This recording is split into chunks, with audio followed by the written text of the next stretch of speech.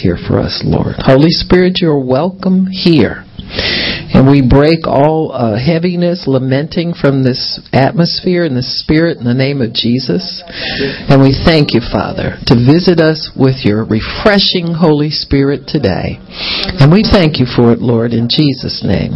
Amen. Praise God. Amen, amen, amen. So we're going to talk today about the fact that there is purpose in your praise. And there is purpose in your praise. Psalm 34:3 says, "Oh, magnify the Lord with me, and let us exalt his name together." Now, the person who stated this really was a praise song or part of the worship for congregations. In the Jewish tradition under the Old Covenant, the singers probably spoke this out and encouraged the people in congregational praise. But there is an element of praise that so encompasses and engulfs your spirit and your being that it is an overflow type, and that's where the invitation to invite others to join into it comes from. Amen. You got me? So there is a sense of overwhelming fulfillment in praise. Praise really is, the Old Testament praise is more of a precursor to the baptism in the Holy Spirit than anything that you'll see in the Old Testament regarding worship. Remember when in the day of Pentecost, when the people began to speak in other tongues, they said they magnified God, and they were able to tell by what they were saying, the interpretation, that these were words as they heard them and got the meaning. They were saying, "Praise the Lord, for his worship endures, his mercy endures forever," that kind of thing. So everybody heard them in their own language, and they heard them speak to them, and they heard what they were saying. They said, "Oh, these people are magnifying God. They're praising God. They're lifting up God." And so there is an element of a spillover effect of praise. So praise then becomes infectious. As it comes out on one person, there's enough there to satisfy that person's need, and then it will spill onto others, and there's a sense in a person who feels that way that they want to invite others in. Not to force them in, but there's a sense that, boy, this is so good, I got to share this with somebody. You got me? And so when you see that, "Oh, magnify the Lord with me," woo, this is too much to keep to myself. I've got to give this away to somebody, because this is something that's overwhelming my soul, and it's making my soul rejoice and feel glad, and there's a gladness here that I want to share with everybody else, you see. And so when this person invites them in and exalt his name together, let's do this together, because there is something that's going to be really powerful here if we can all get involved in it. So that's the understanding that you get, that there is an experience for believers that will go from one to the next, and that is praise. That is something that's not withheld from anybody, anywhere, that you can certainly share with any other believer, is the aspect of praise. Everybody can join in. You can't say that about everything that God blesses us with. Some of us are going to be more able to receive financial blessings, some because of what we feel in our hearts we're supposed to do. Some of us are going to be better at ministering and preaching and things like that than others. So there you'll find differences between people in certain aspects of receiving from God. But praise is something that's no respecter of persons. It just is infectious, and there is enough and ample for everybody, and it's given to us freely that way for a reason. There is purpose. There is a purpose in our praise, and so there are certain things that God wants us to have with such an intensity in His heart that He doesn't want to lock anybody out from it. So it makes it easy for us to receive praise from God. So the word praise, we've heard the definitions before, but we need to recognize that there are ways to express this overwhelming excitement, jubilation, and joy in God. And one is to hold out one's hand. The praise really, that word really refers to anything that enlarges and increases God, that exalts God. So praise would be words that we say that tell the truth about God and talk about His goodness above anything else that's going on. When we talk about problems and magnify problems, that tends to give glory to the enemy, because that puts him on kind of a high pedestal. We fear him because of what he's doing here, and so you have to be careful to pull that down from its exalted place and lift God up instead. See, we lift God up in spite of what's going on in the natural, because He's always God. He's always good. He's always ready to bless us. And so His situation and His position should never change in our lives. I know there are times when life seems to overwhelm us and our souls can get bogged down in the affairs and the troubles of life, but it doesn't have to stay that way. You can put God right back up on His exalted place anytime that you decide to. You can just flip the script on the devil and let God have His exalted place. And there's a purpose in doing that as well. It's called the sacrifice of praise. Okay? The fruit of your lips. Because your lips want to utter what's going on, what you're concerned about, and what you're afraid of, and what's bugging you.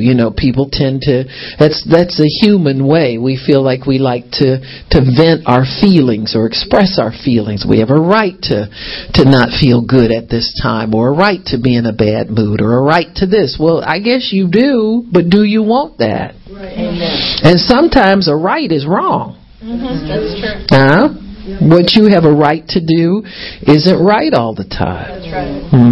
This because you have permission somewhere to do it doesn't really mean you should. You can think of a lot of things. Abortion's one of them. And legally, by the laws of our land, we have a right to abortion, but that does not make it right. That's right.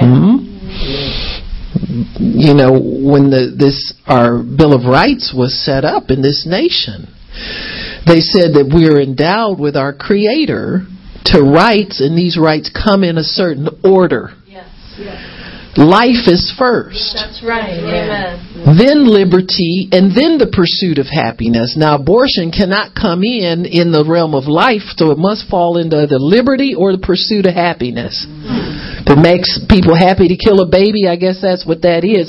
But that certainly comes third under life, behind life. Right. So the framers prayed before they wrote these words down. Right. And they wrote them down in divine order. Yes. So life always trumps the pursuit of happiness. Yes. Life always trumps liberty and your rights and what you feel you have a right to do. Yes. The right to life always comes first. It trumps all of those. Yes. You don't put those things ahead of life.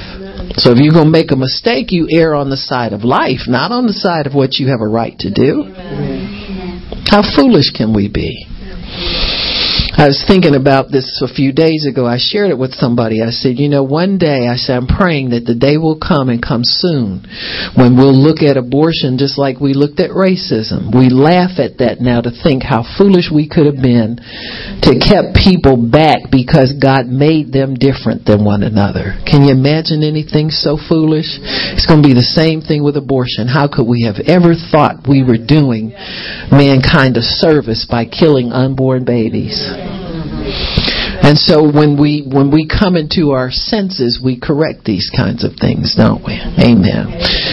So anyway, we're talking about praise. and how that is infectious and there's a purpose to it. When we exalt the Lord, we exalt we exalt life and exalt what God wants to do and put Him in a high place. So one of the aspects of praise is the holding out of the hands. That always is a sign of surrender. Who you hold out your hand to is the one you surrender to. That's why in a marriage ceremony, the minister will have the bride and groom join hands at a certain time, meaning you surrender everything. And any bride in her right mind, well, I won't go there. Let's just keep it holy here. Okay. Well, make sure the brother got some coin in that hand when he handed it out. Dollar bills, y'all. Some Benjamins and some of them people you don't see every day. Be Abraham Lincoln and George Washington you to death, but you bring some of them other men out there, all them other dead presidents out there. Somebody you don't see too often. Make sure you see them. So. And all the men said, talking about a wife now. Y'all clean it up, okay? I'm talking about nothing else. We're talking about your wife. Where was I? Oh yes, praise. But the holding out of the hand is a sign of surrender. Amen. When we lift up holy hands. It's amazing sometimes when you come in church, if you ain't in the mood, you know what I'm saying? And you feel your spirit wants your hands to lift and you don't want to do it. You ever try to fight that sometimes? You just ain't into it or whatever sometimes. And it always comes at a time. Now this is what I sense sometimes, is the Holy Spirit is moving you to do it most when you want to do it least. Right. You know, it's like, okay, yeah, that's the time to do it. When you least feel like it, when your flesh least wants to cooperate with it. Amen? That's yada, means to hold out the hands. Hallel means a celebration or thanksgiving. So there's your attitude is there. The attitude must be one of celebration and one of thanksgiving. I was in a church early in my walk with God, and they weren't spirit filled. You know, the atmosphere wasn't really, it's lack of knowledge, a lot of it. They just don't understand how to help people to receive the Holy Spirit.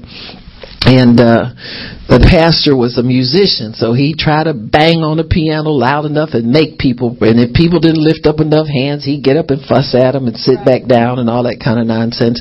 Well, that's no good. Right.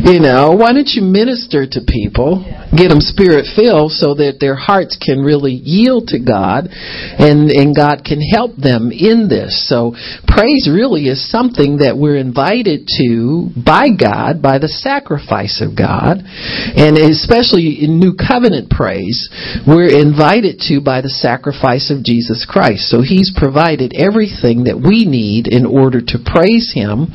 And the Holy Spirit then becomes the one who instructs us in praise. He helps us in that. All spiritual things we need the help of the Holy Spirit with. You just don't do them out of your own mind or anything. He has to release that in you and release that to you.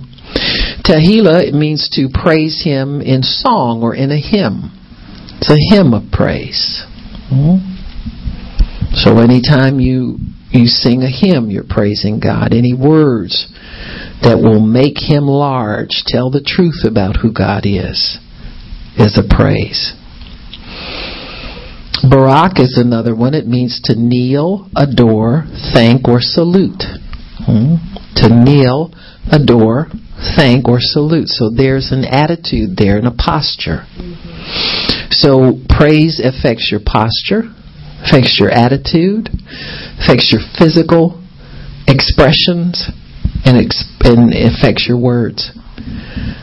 So praise is a whole body experience.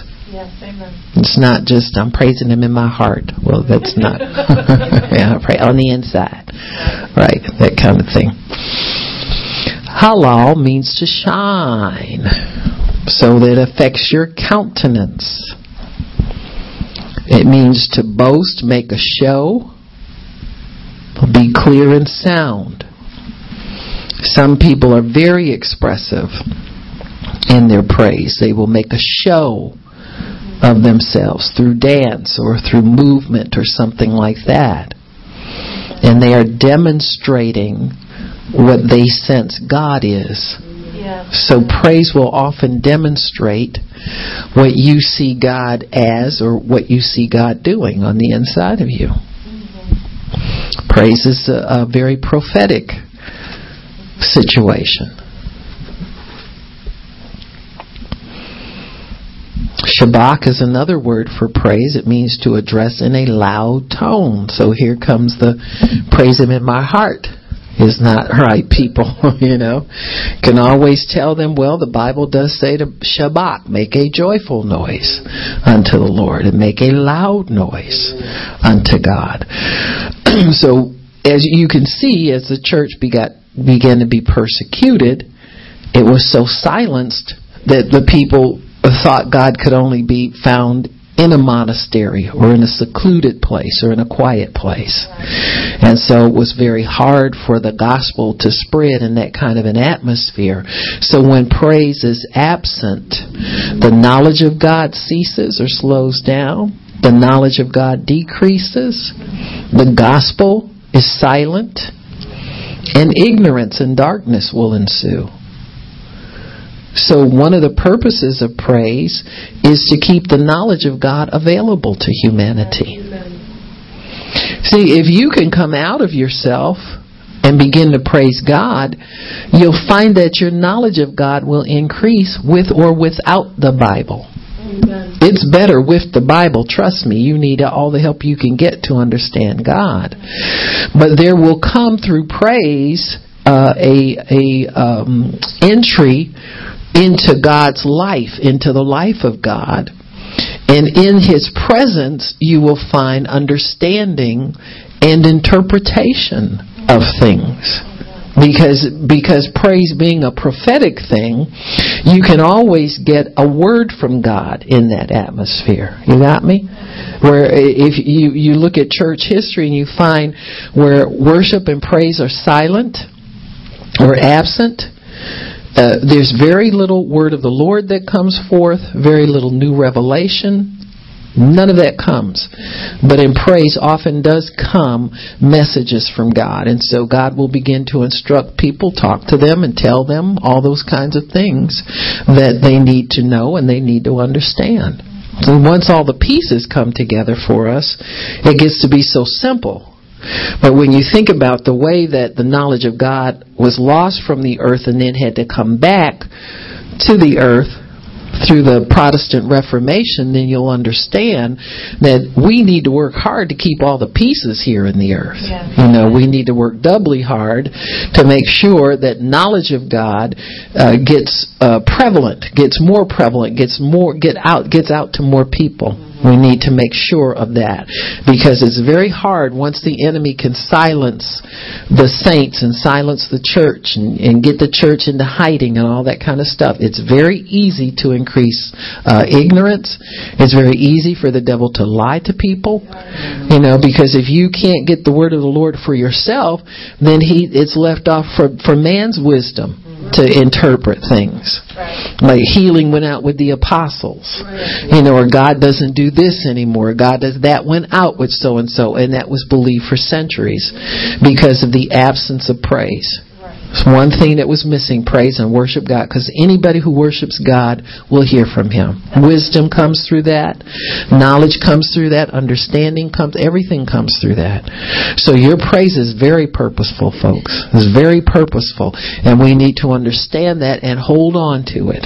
Let anything steal that gift and that understanding from you. One of the purposes of praise is to magnify the Lord in understanding and increase, because there's been a blessing deposited in us. Whenever there's a blessing deposited in us, a knowledge of God increases, and an automatic response almost is a praise. And you'll find that in Luke chapter 1. These are the automatic. Luke. automatic things that happen to us in the realm of praise. So many times we'll start things will start to get real on the inside of us, and you know how God starts feeding you more when you receive. I call it, you just ate the meal and He's helping you digest it, and it's going throughout all the parts of your body kind of thing. And so many times when God begins to put revelation in us, we'll get the meal eaten like in the service. And then as you go through the week, or you reflect on it and meditate on it, and it continues to feed you. You know, that you're digesting it then. And so that's one of the beauties of the Word of God. And so we see here in Luke chapter 1 and verse 46, as Mary says, "My soul doth magnify the Lord, and my spirit has rejoiced in God my Savior." She had just been told by an angel that she would bear a son, and He would save the world from His sins. Yes. And so once the revelation and understanding comes into her heart, her response then is to magnify the Lord. It's an overwhelming sense of the goodness and the presence of God that cannot be denied, and the only way to express that is through praise and magnifying God. So really what has happened is God has done something heavenly on the inside of us and made a deposit, and an automatic response comes from us because of that heavenly thing that's been deposited in us. So then praise begins to be heaven's response through us for what heaven has done for us or done in us. You got me? So praise then gets to be a language between you and God. Yeah, true. There are certain ways that God will bless us, and we'll understand that we're blessed, and the only response that we can come forth with is, "Oh, thank you, Jesus. Praise you, Lord." That kind of thing. So it becomes a means of communication, a personal language between us and God because of the spiritual things that are happening on the inside of us. So then praise is highly spiritual, folks. It's not just noise we make when we get together or something we do to show other people we know God just like they know God. And I know sometimes people take it out into the carnal realm, but God doesn't stop them from doing that. He just helps them to understand what's going on. Amen. Because there are times when we really don't understand. All we can do is just go along with it and, get the understand it better by and by kind of thing. We have to do that sometimes. But I'm telling you, God will give you understanding and give you understanding of purpose and meaning behind these things. They're not just things to do, and they're not just optional things. They're not things you do sometimes. And when God does certain things, and people say, "Well, I know you can praise Him when He's good to you, but can you praise Him?" And that kind of stuff. Bringing it onto a carnal realm. Right. Don't ever bring something that was delivered to you totally as a spiritual thing down to a carnal level. Amen. Let it stay spiritual and endeavor to understand it in a spiritual realm. Praise should never be done for people. I know it's done in the presence of one another, but it shall never be done with your being conscious of what people think, do, and all that. And I know when we first get started, sometimes we're self-conscious and we don't know what they allow here at this church, and we don't know what's acceptable and all that kind of stuff. But that's another thing that we'll talk about, another aspect of praise.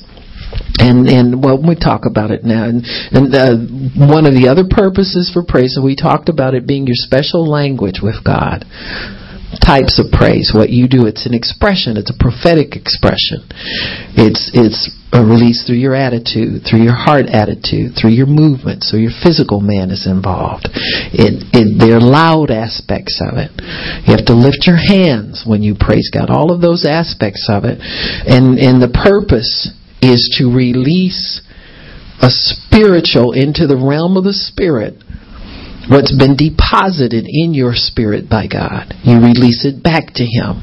So it becomes a communication, and it becomes a language and it's highly intimate and personal between you and God. So Mary's soul magnified the Lord. Her spirit rejoiced in the Lord her Savior. She knew that prophecy is being fulfilled in her life. God's releasing things into her life. And she's more than glad about it. She's excited in a spiritual way about it. Then we know that praise is a garment. Now if you think about the fact that when the man and the woman sinned in the garden, they hid themselves from God, right? They were naked and they knew it. And we live a life of hiding from God because of that nakedness. But that nakedness gets taken care of with the garment of praise. See, the blood of Jesus atones for our sins, but it does not clothe us. It's a payment. It's an atonement. Whenever the priests would appear before God, what did they do? They washed up and got dressed in priestly garments. And so the Bible talks about giving us praise as a garment so that we don't perceive our nakedness anymore. Amen. Now, let me tell you how that I know that's real. You all been in denominational churches. When you're in a denominational church, you have no inclination, leading, nothing to express nothing. What do you want to do? You watch your watch till the hour's up so you can run out and resume your life. So you don't enjoy it. You're there because you feel you have to be. Your parents have either dragged you, told you got to do it. Somebody's told you it's a must do. And you sweat it out until it's over with. And you endure it. And you feel relieved because you got it done. And you don't have to feel bad that you skipped it for another week. Or you might be in an atmosphere where the gospel is preached a little bit to get maybe the people saved. But we don't have what we call spirit-filled people or spirit-baptized people. So it's not an atmosphere where the Spirit of God controls things. I'm not talking about Him being there. Wherever 2 or 3 gather together in my name, I'm there. But I'm talking about being in charge and controlling. There's a big difference. And y'all know what it is. Because we've all been denominational people where they tell you how to be born again. We pray the prayer. We make the confession. We say we're saved. But we sweat it on Saturday night because we know we're doing stuff we ain't supposed to do. And Sunday morning we get up out of our bed of sin and come to church with sin on us. And we stand there and we feel bad and the preacher preaches hellfire, brimstone, and damnation. We have a few people to come up and make the confession and pray the prayer again. But we don't have God in control because there is no baptism of the Holy Spirit. There is no fullness of the Spirit there. There is no Holy Spirit control over the meeting so the needs of the people can be met. Amen. So in that kind of an atmosphere, you might think it's okay to lift your hand a little bit when the song goes forth, but all these eyeballs look at you. And you know why they look at you? Because you're naked. And they're naked too. And they know it's wrong for naked people to lift up holy hands because your hands ain't holy. When you're issued the garment of praise by God, then you can put that on. The Bible says praise is what? Comely for the upright. And if you're upright in God, you're spirit filled in God, and even though eyeballs look at you, you lift them up anyway because you're clothed. I don't know what you're doing, but I ain't naked, brother, honey. I'm spirit filled. I am clothed. I've been given this garment to wear. Now you can dislike and tell me to put my hand down if you want to, but I'm wearing my garment because I know it looks good on me. Because the Bible says it looks good on me. So that praise then becomes your clothing that you wear in the sanctuary. You could lift up holy hands and feel good about it. Amen. Now there might be some people in there that don't feel comfortable. You know why? They naked. They have not been issued the garment. And so you see, when we were first spirit filled, what did we do? We went, the first thing we did was check to see who lifted up. Is it okay to do what's okay to do? See? Because you weren't sure. And as you did kind of lift it up a little bit, you found this assurance fall on you. Amen. That was your garment of praise that God just handed to you. The first time you got in a spirit-filled assembly and you dared to, and you found out it was okay, and you stretched up as high as you could got, and you got all free with it. That's the first time you stretched up and stretched both hands up, and He slipped that garment over your hands, and you wore your robe of praise, your garment of praise. Amen? Amen. Because you're not naked anymore. You're clothed. And right now you get Holy Ghost mad at somebody if you go into a place and somebody would dare push your hand down again. Because you perceive the Spirit of God. See, He's in there inviting people into praise, but they can't sense He's there because they're not filled with His Spirit. They have nothing to offer back to Him that releases them from the shackles of man-pleasing and fear of man. See, our nakedness keeps us scared of people. It keeps us expecting hellfire and brimstone. It keeps us doubting our salvation. It keeps us, our nakedness does that. But once you've been issued the garment of praise, God expects you to wear it at all times when you're in His presence. Amen. Because that's how you stay in His presence, is by lifting up holy hands. So that nakedness always causes shame. God clothes us and takes us out of self-consciousness. Yes, amen. So you're not self-aware and self-conscious. You begin to be God-conscious. Amen. So praise is given as a garment to cover our nakedness before God.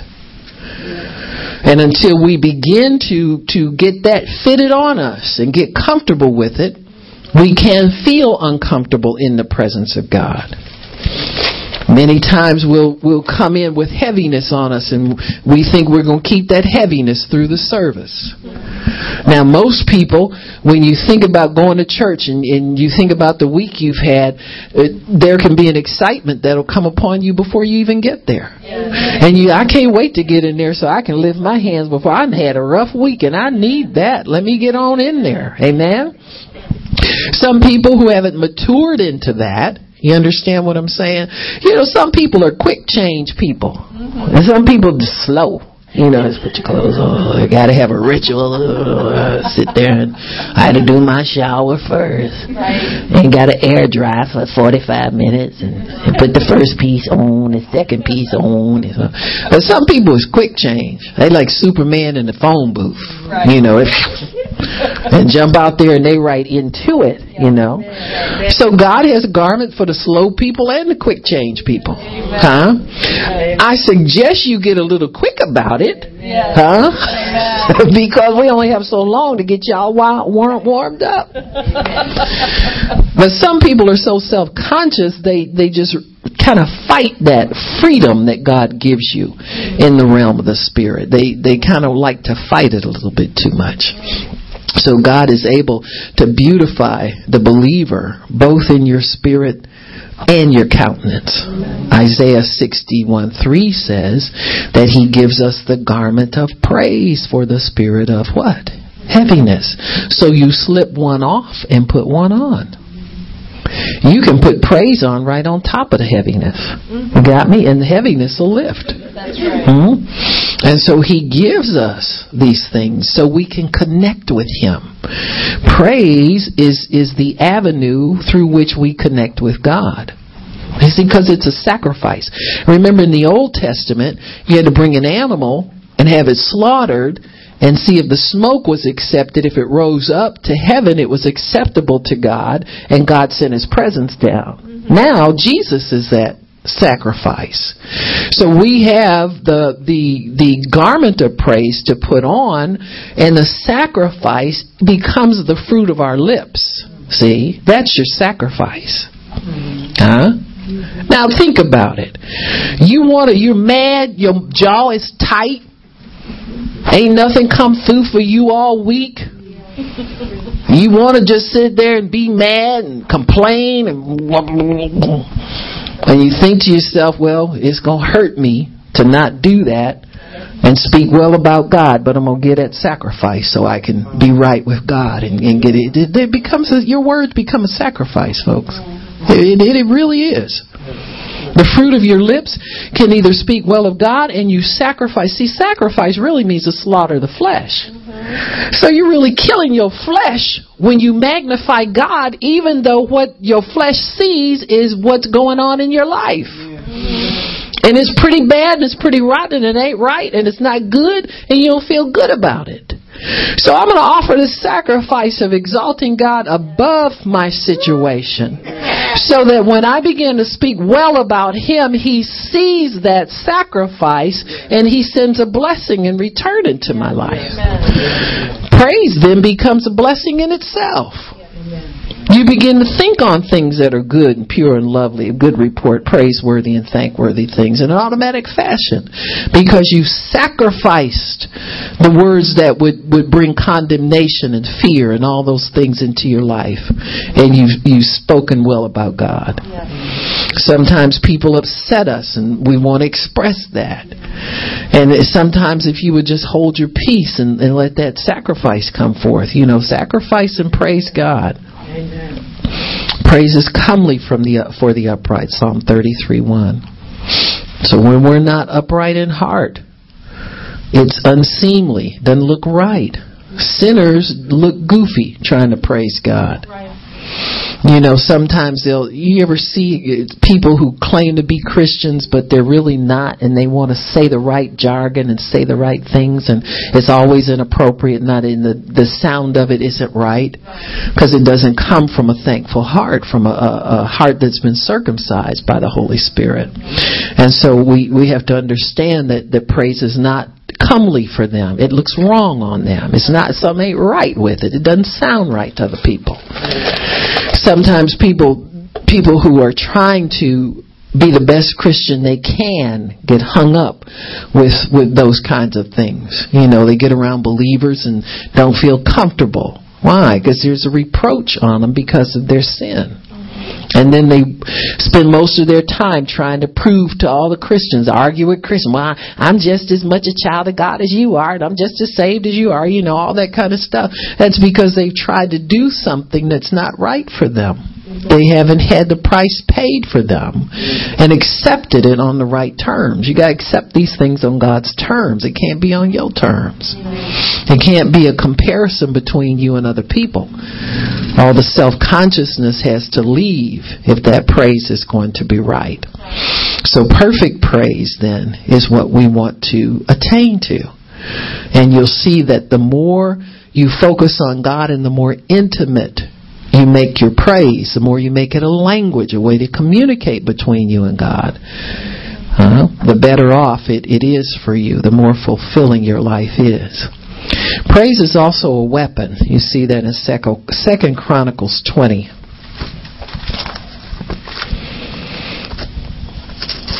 2 Chronicles 20.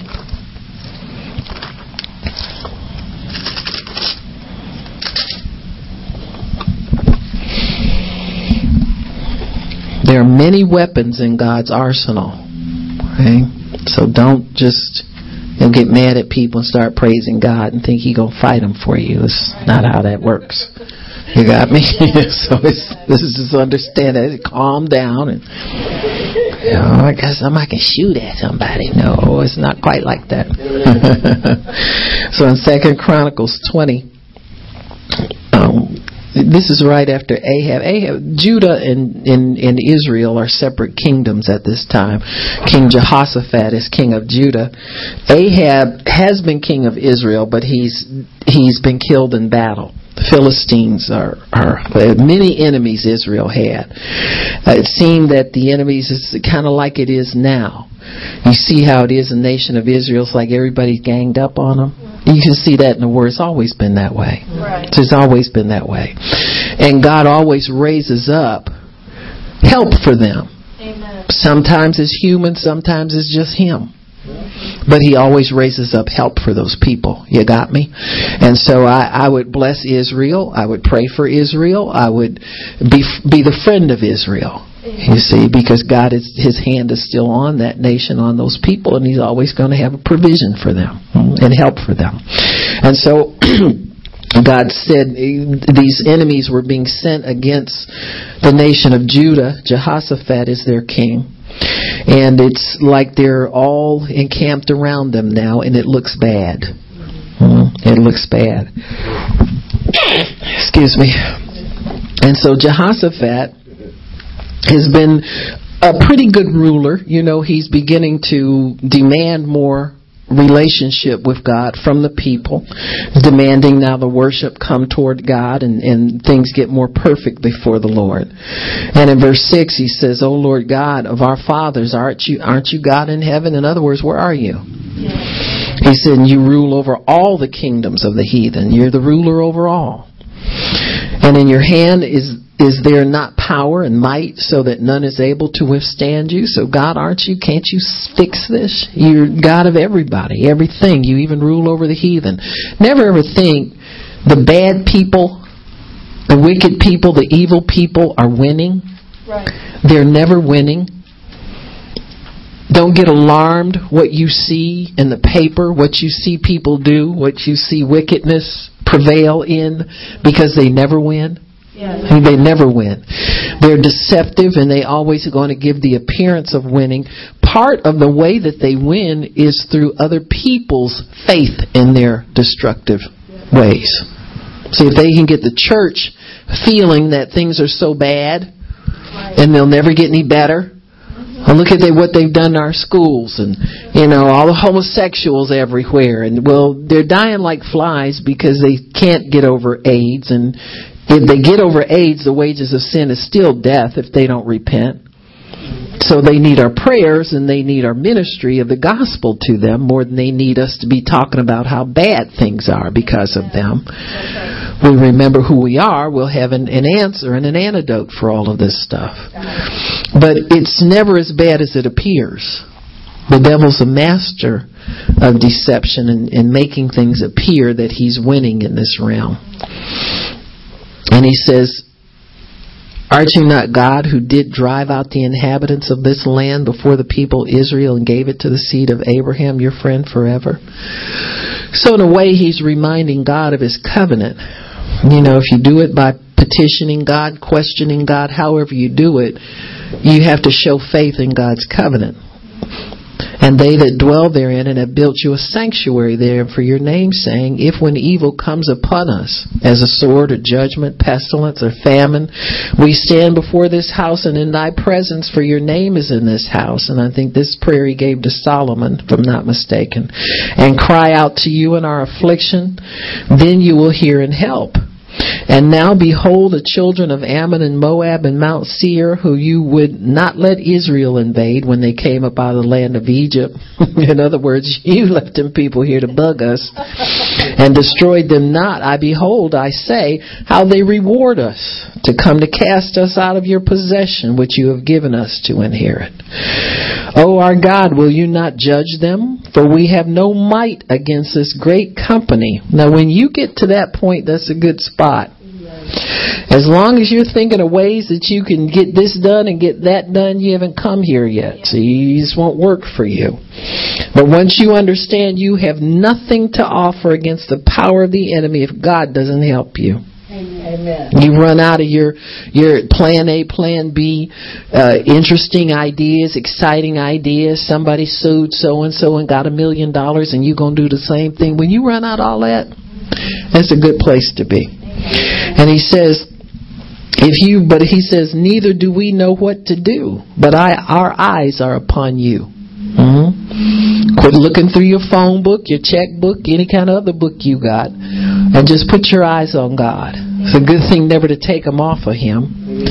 And all Judah stood before the Lord with their little ones, their wives, and their children. And upon Jezreel, the son of Zechariah, the son of Benaiah, the son of Jehoiada, the Levite, and the sons of Asaph, came the Spirit of the Lord in the midst of the congregation.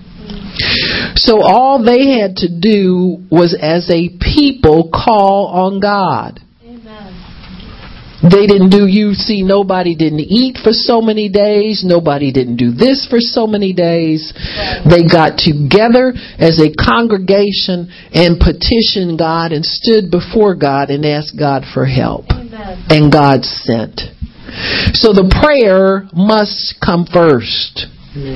Whenever you need God to fight for you, you must pray and ask Him to get involved in your battle and know that let Him know you are trusting Him, for He says, our eyes upon you. We have no might against these people. And you told us in your word that if pestilence or famine or the sword or anything happened to us, to come to you and to ask you for help.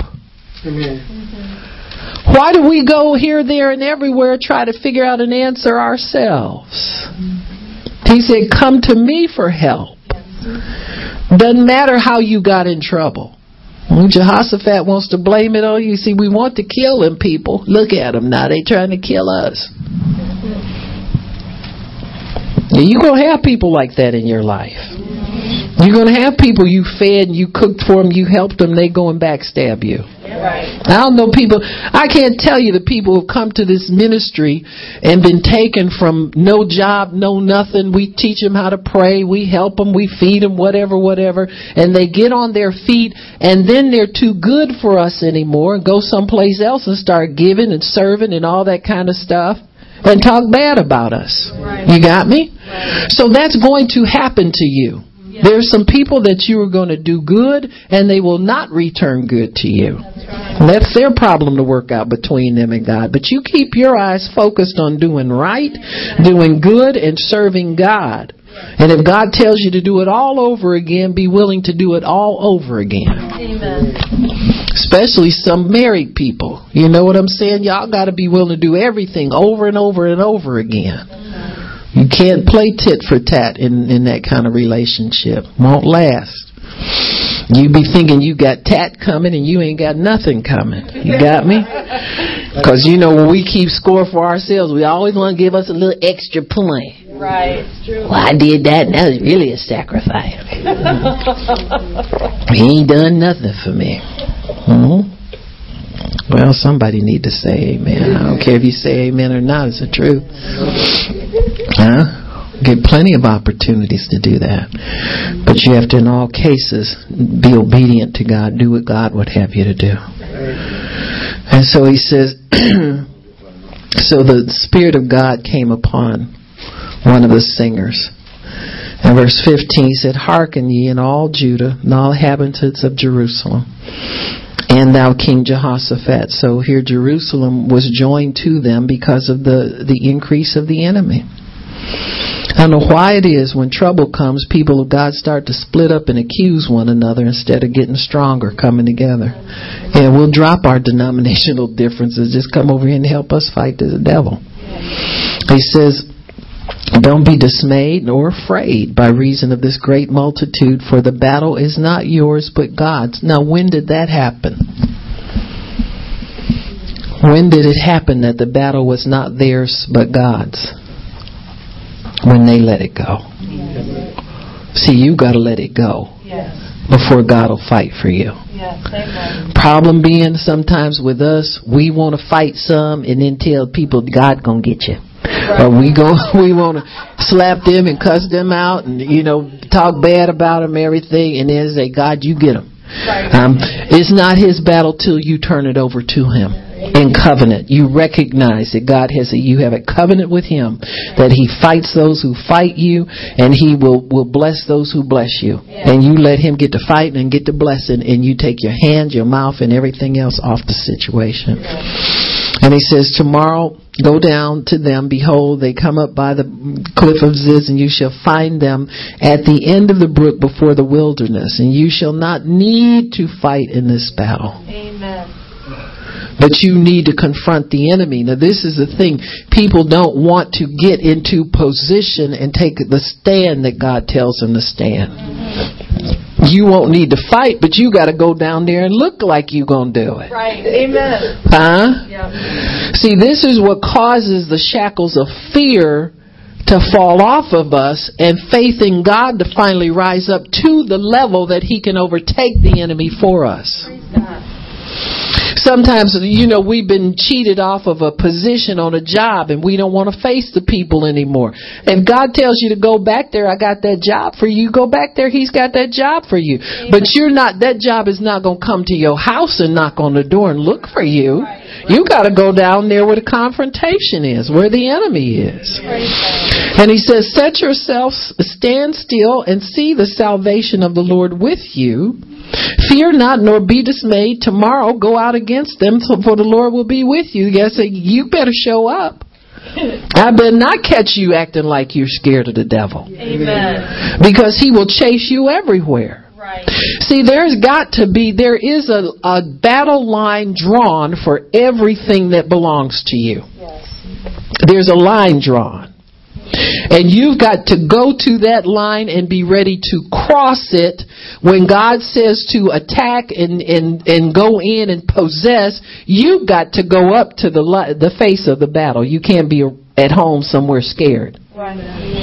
Talking about what somebody's doing to you and they treat you wrong and all that kind of stuff. God's not fighting for anybody like that. I can tell you right now. Yeah. And he says the Lord will be with you. You got to trust that he's with you. Amen. Yeah, he's invisible, and yeah, you can't see him, and I just want to feel you, Holy Ghost. You may not feel Holy Ghost with you. Amen. But if God tells you to go do something, you go by faith. Yeah. Dry faith, as they want to say. You can't be whooping and hollering and carrying on and feeling everything. You just go dry faith. Yeah. He said, and Jehoshaphat bowed his head with his face to the ground, and all Judah and the inhabitants, and they began to worship the Lord. Once you get that word from the Lord, that's when it breaks through on you. That praise and that worship. And that signal between you and God, that I receive that from you. See, if you go away with your head down, confused, and I don't know what to do, and I don't think it's right, it don't seem like right. That's why many times people get their answer and they never respond back to God thanking him for it. I'm going to do it. That's right, God. I feel you. I hear you. I'm going to do it, and set that in motion. That won't happen. So I'll show you how you set it in motion. This is how he shows up for people that really get an answer and expect him to show up. And he says, the Levites and the children of the Kohathites and the children of the Korites stood up to praise the Lord of Israel with a loud voice on high. Hello, Shabbat. And they rose early in the morning and went forth to the wilderness of Tekoa. And as they went forth, Jehoshaphat stood and said, hear me, Judah, and you inhabitants of Jerusalem. Believe in the Lord your God, so shall you be established. Believe in his prophets, so shall you prosper. Now he had to bring the people under authority of that word and bring them together on one accord. That's one way of doing it, is prophesying to them and speaking to them. You must put your faith in the word of the prophet of God, because you will prosper that way. Amen. You must believe in God and he'll establish you. In other words, we've been running around here believing everything we wanted to believe about God, but now we've heard from God. And when they began to praise God and thank Him with a loud voice, a shout to heaven, that was their spirit communicating with God that they had heard Him, that they receive instruction, they have strength to go and do their part, they have everything. Praise will establish you and equip you in what you need to face whatever you want to face. Amen. I don't know what it is going on with people who get an answer from God and are still discouraged and go home and mope and cry and moan and don't step out in God. You should communicate to Him that you heard that. I've seen people refuse the word of the Lord. They'll be praying for years for a husband to return or children to return, and when they come back, they still mad at them. I said, what is wrong with people? Right. Amen. Amen. Yeah. You know, sometimes you've been waiting for the same thing and you would die for half of what they get, and they trample it under feet. They never thankful to God for it, Right. upset about it still, don't want to receive it. They never make that communication between them and God that they have received the word of the Lord. I've heard what you, God, I thank you for that. I praise God. My soul magnifies the Lord. That's your signal between you and God that the rest of it is on Him, that you've released it to Him. The rest of it, God, I'll just go show up where you thank you for that instruction. I'm going to go show up and do exactly what you told me to do because I know you're going to show up and fight this battle. You told me it's not mine, it's yours. I thank you for it. Amen. Instead of hearing the word of the Lord and being upset and confused like He never spoke to you. Amen. My God. Craziest thing in the world. You know, you labor and labor and labor and get the answer, and the answer should be the same as if you see it for real. Yes, that's right.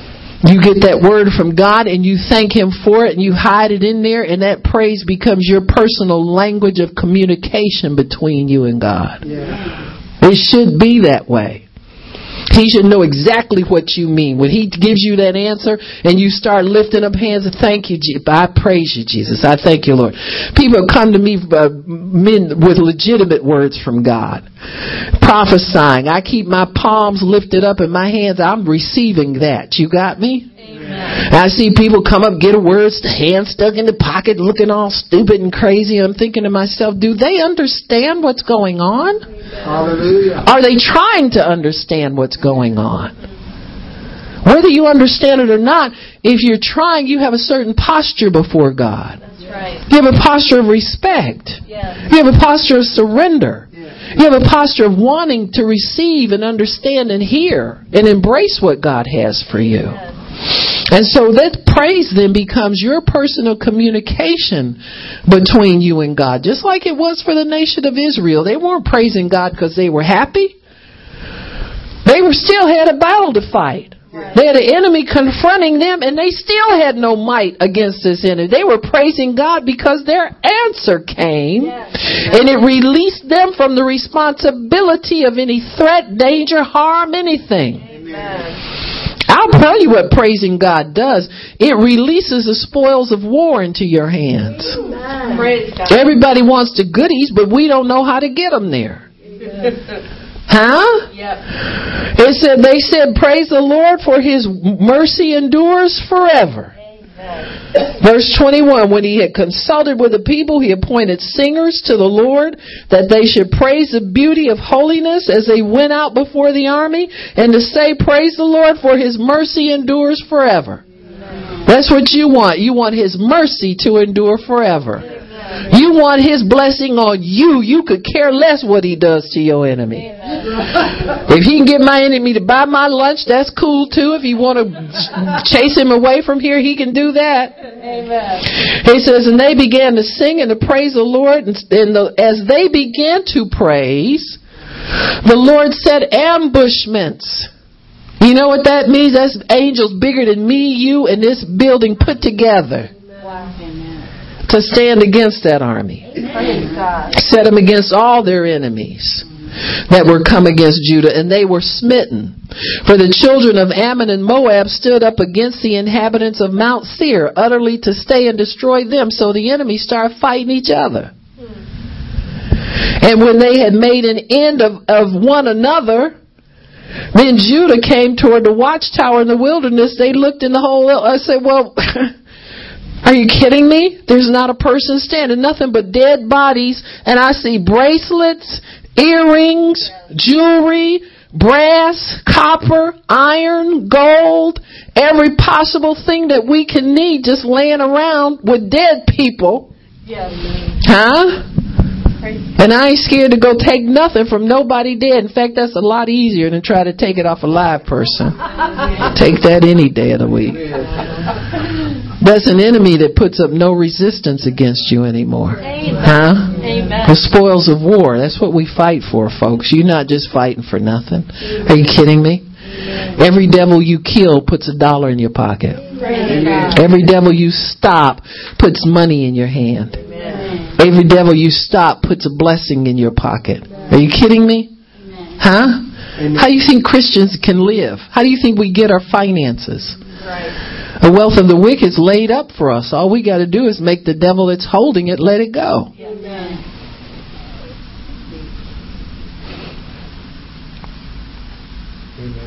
Destroyed everybody. Their dead bodies fall into the earth and none escaped. All of them did. When Jehoshaphat and his people came to take away the spoil of them, they found among them in abundance both riches with the dead bodies and precious jewels, which they stripped them off for themselves. Oh, this doesn't belong to me. Well, let me pray about it and get a confirmation. You do just that. Excuse me while I help myself? Really? You get your confirmation if you want to, but I'm taking mine and yours too. While you getting yours confirmed, I'm taking it. Go confirm something else, because this one's mine. They stripped it off for themselves more than they could carry away. More than they could carry away. More than they could carry away. Where did these people get all this stuff from? They stole it off somebody they killed. Right. Amen. Hallelujah. Probably some Israelites. Yeah. And they were 3 days in gathering the spoil that was so much. Wow. You ever think that sometimes people who are just amassing great fortunes of money are doing it so that believers can receive it? I believe that. And on the 4th day they assembled themselves. See, righteous people don't have a problem with that. That's right. That's right. Doubters always have, nitpickers and doubters want to pick God's word apart. Well, the Bible says thou shalt not covet. You don't want it. Right. You praying for needs. Right. Huh? Are you stealing it? Well, God just blessed me with it. Well, shut up and take your blessing. Quit trying to tell God how to do his job. That's right. You realize what the devil does with money? When he can have as much money as he wants, you realize we're the thing standing between him and taking over a government with guns. We're the only thing that stands between him and getting more drugs into more schools. Right. The vehicle he always uses is money. Right. He says, and the 4th day they assembled themselves in the valley of Barakah, for there they blessed the Lord. Therefore the name of it was called the Valley of Barakah, or Valley of Blessing until this day. And they returned, every man of Judah and Jerusalem, to the forefront to go again to Jerusalem with what? Joy. For the Lord had made them to rejoice over their enemies. I'm telling you, them people knew how to live. Yes. Christians, we just got to doubt everything, judge if it's right or not. Did God do this? He said he was going to defeat your enemies. What did they ask for? When Jehoshaphat came to him, what did they ask for? God, you see how these people are threatening to kill. They asked for their lives. They didn't ask for money. Right. They got the money as a consequence of saving their lives. You need to understand that. God won't just save your life. He'll save your life abundantly. He'll give you resources and finances to live off of and do what he wants you to do. Trust me, God will be looking for that money for you to do something for Him soon enough. Amen. Things that God gave to His people had a purpose for them. Yes. When Moses brought them out of Egypt, they took all the money from, borrowed from your neighbor's earrings, jewelry. Why? To build my temple with. Yes. Instead of making a golden calf, which they eventually did. Remember? Right. So this will kill the golden calf mentality in people. Right. Amen. To know that when God places finances and He didn't bless you, you ain't taking that money off dead bodies. I don't know if I'm going to be able to wear this. That's cool. Give it into the offering. Right. Because God needs us to build His temple with. You got me? So God has an assignment and a purpose for everything He puts in the hands of people. What are you going to do? Leave it out there for thieves to take it? Huh? God's trying to get it out of the hand of thieves into the hands of His people. But God has a purpose for praise, folks. It's a garment. Takes care of our nakedness in the presence of God. The only way you're going to feel comfortable in God's presence. Sometimes you'll see, I watch, kids in the ministry as they grow.